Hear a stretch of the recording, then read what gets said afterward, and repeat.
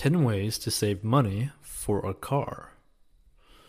Buying a car is a big investment and you may not want to get a loan for the full amount. Before you start car shopping, learn how to save money for a car by setting a budget, comparing different vehicles, and setting up systems that make it more simple to save. Number 1, set a budget. It's hard to gauge what you can afford if you haven't checked the numbers yet. Go over your income and monthly financial obligations, including your rent or a mortgage payment, utility bills, and student loans. You may also want to track your expenses to get an idea of how much you're spending on things like groceries, eating out, and shopping. And here's the thing, right? One of the easiest ways to save money, right? Just right off the bat, is when it comes to groceries.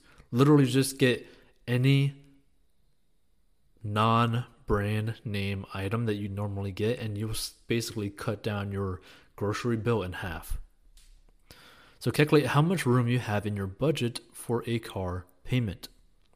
This will help you determine how much money you should save for a down payment. A common rule is that you shouldn't spend more than 15% of your monthly net income on a monthly auto payment. Number 2, save automatically. If you haven't set up a savings account yet, that may be a good place to start. When you're setting up a savings account for the first time, try to find a high yield account that offers a competitive interest rates and low fees. And this is typically more like purely online saving accounts. So having a savings account that is separate from your checking account can help you keep track of exactly how much money you have for a down payment for your car or to pay it in cash, which I highly recommend. One bank account may make it more difficult to keep track of your car savings as money comes in and out to pay for other things. When you set up a standalone savings account, you can also set up automatic contributions for when you get paid, which could make it easier to keep track of your new funds. Doing so can help give you a clearer picture on what you can afford. You could also try a money-saving app to help automate your savings. Which, a good example of this is Acorns, and if you were to go down below in the description and click on 40inbox.com, you could actually just see how to automate your investing and savings, and just click that and you could be able to download Acorns. And it just automatically invests and saves money for you. Number 3, get a side job. If your full-time job just pays the current bills, you may be able to take on some extra work to start saving for a car. Getting a side job can help you save extra. A side job may include selling homemade goods online, working as a virtual assistant, or delivering someone's groceries. Earning a little extra cash can go a long way, giving you the chance to put more toward a car, borrow less money, and possibly lower your monthly payment. Number 4, cut out extra expenses. If your current budget doesn't give you much room to save for a car, see where you can lower your expenses or cut them out completely. That doesn't mean you have to permanently go without something, but it may make sense to trim costs for a set period so you can save. For instance, it may help to stop using your credit card for certain purchases you feel aren't truly necessary. Try limiting your credit card spending to things like gas and groceries for a few months.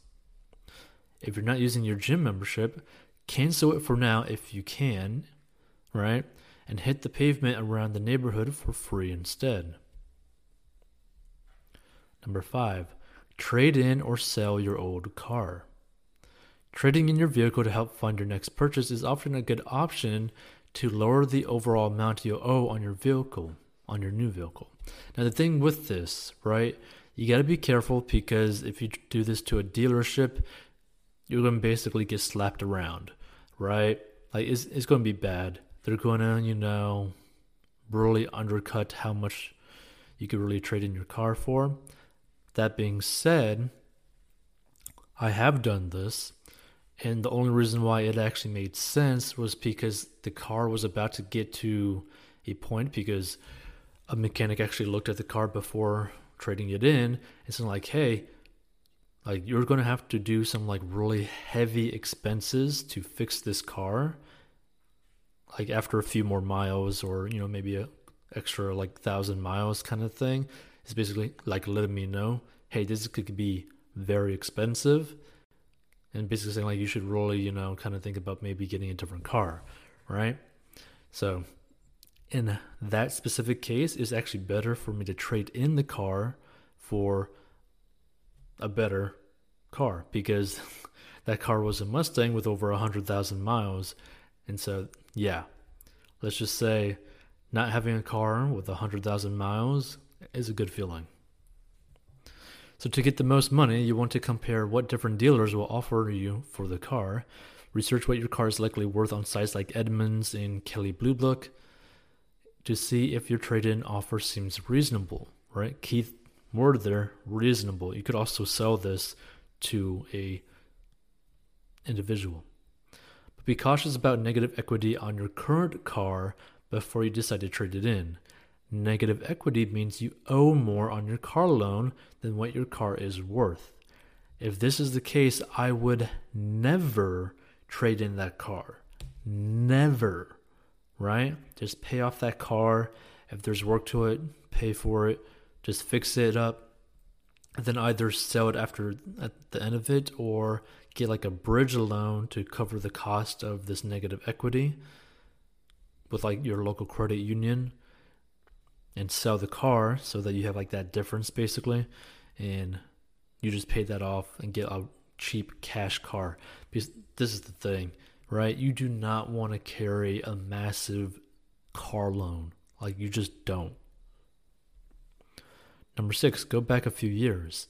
Another way to know how to buy a used car and save on your purchase is to seek out a model that's a few years old, or one that doesn't have the very latest body style.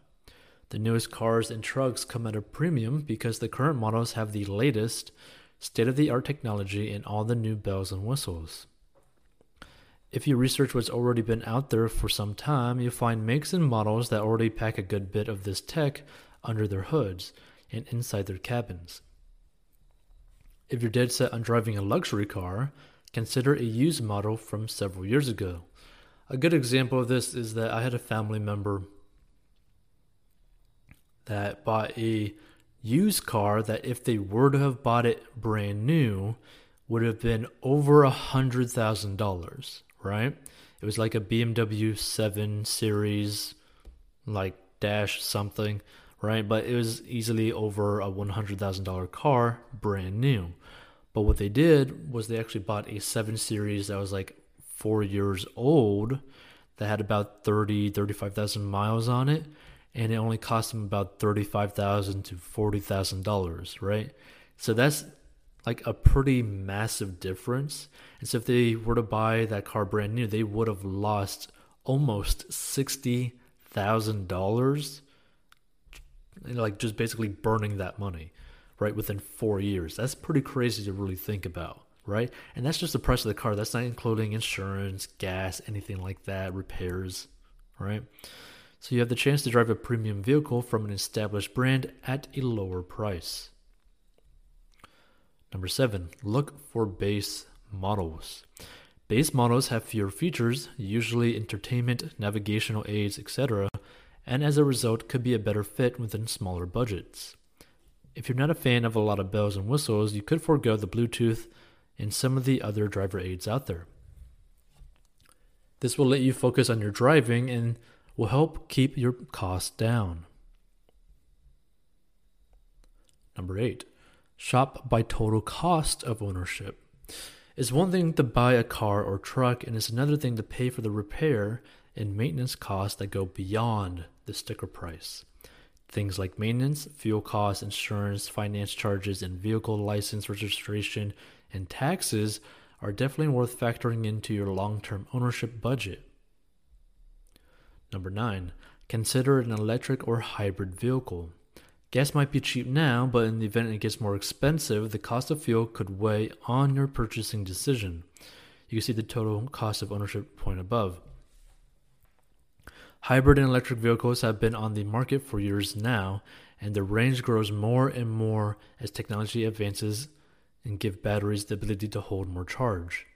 These days, almost every manufacturer offers at least one electric or hybrid version of their mainstream models as an alternative to cars and trucks that burn gasoline or diesel fuel. Many of these vehicles let drivers travel more than 45 miles on a gallon of gas. Or in the case of the 2016 Nissan Leaf, drivers can avoid the gas pump entirely and cover more than 100 miles on a fully charged battery. Or if you want a little bit more status, check out a Tesla, right? And also with the whole autopilot thing. And that's just another way that you could save a whole bunch of money just on commuting, right? And this is like really ideal for people who end up driving close to an hour to work and then an hour back, right? Like this could save you hundreds of dollars a month. Number 10, wait until the next model year. Can you wait before needing to make a purchase? If yes, use this extra time to research your needs and wait out the new models. Now, why do this? New model year vehicles and the releases can trigger sales of previous models. Dealers will be eager to move these now dated vehicles off their lots to make room for the newer inventory. Check out 40inbox.com to master your money. Personal finance lessons and courses. Want to make money online? Learn the 4 steps to make money online in the description of this episode. And give your thoughts down